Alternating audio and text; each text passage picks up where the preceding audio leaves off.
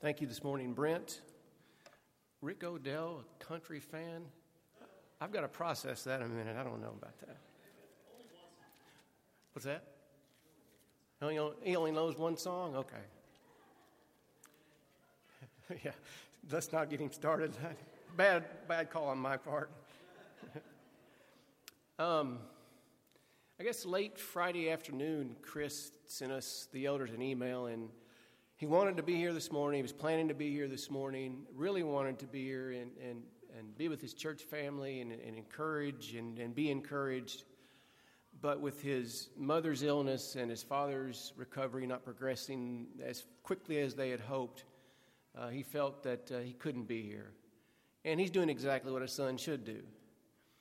But reading his words, you could almost feel the fatigue, but the concern, the stress, but also the faith and hope that things would get better.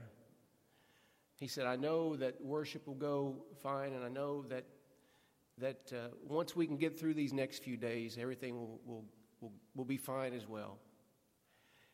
And when we all face struggle and difficulty and pain, times that we just want to drop to our knees and say, what do I do? The Apostle John wrote to a group of Christians in the first century who were experiencing great trial and difficulty. And in chapter 7 of Revelation, he wrote, After this I looked, and there before me was a great multitude that no one could count, from every nation, tribe, people, language.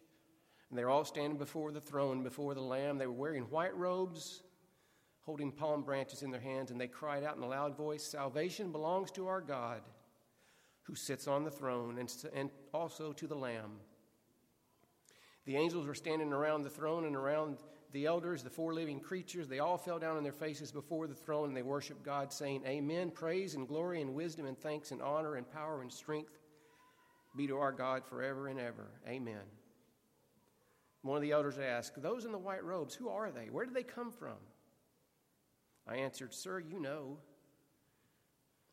Those are those who came out of the great tribulation. They've had their robes washed and made white by the blood of the Lamb.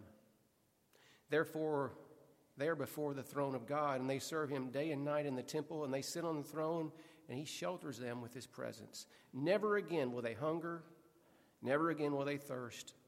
The sun will beat down on them.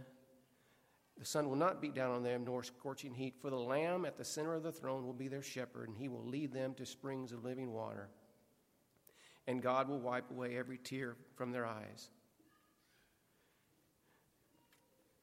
There are people in crisis and struggle, often like what we face. But we can say the very same thing that they did. Salvation belongs to our God. God has this in control no matter what we face in this life, whether it be an ill parent or some other struggle. God's in control because salvation belongs to him. If you're here this morning and you haven't washed your robes in the blood of the Lamb, you can do that, and you can proclaim salvation belongs to our God. If we can help you this morning in any way, you can come as we stand and sing.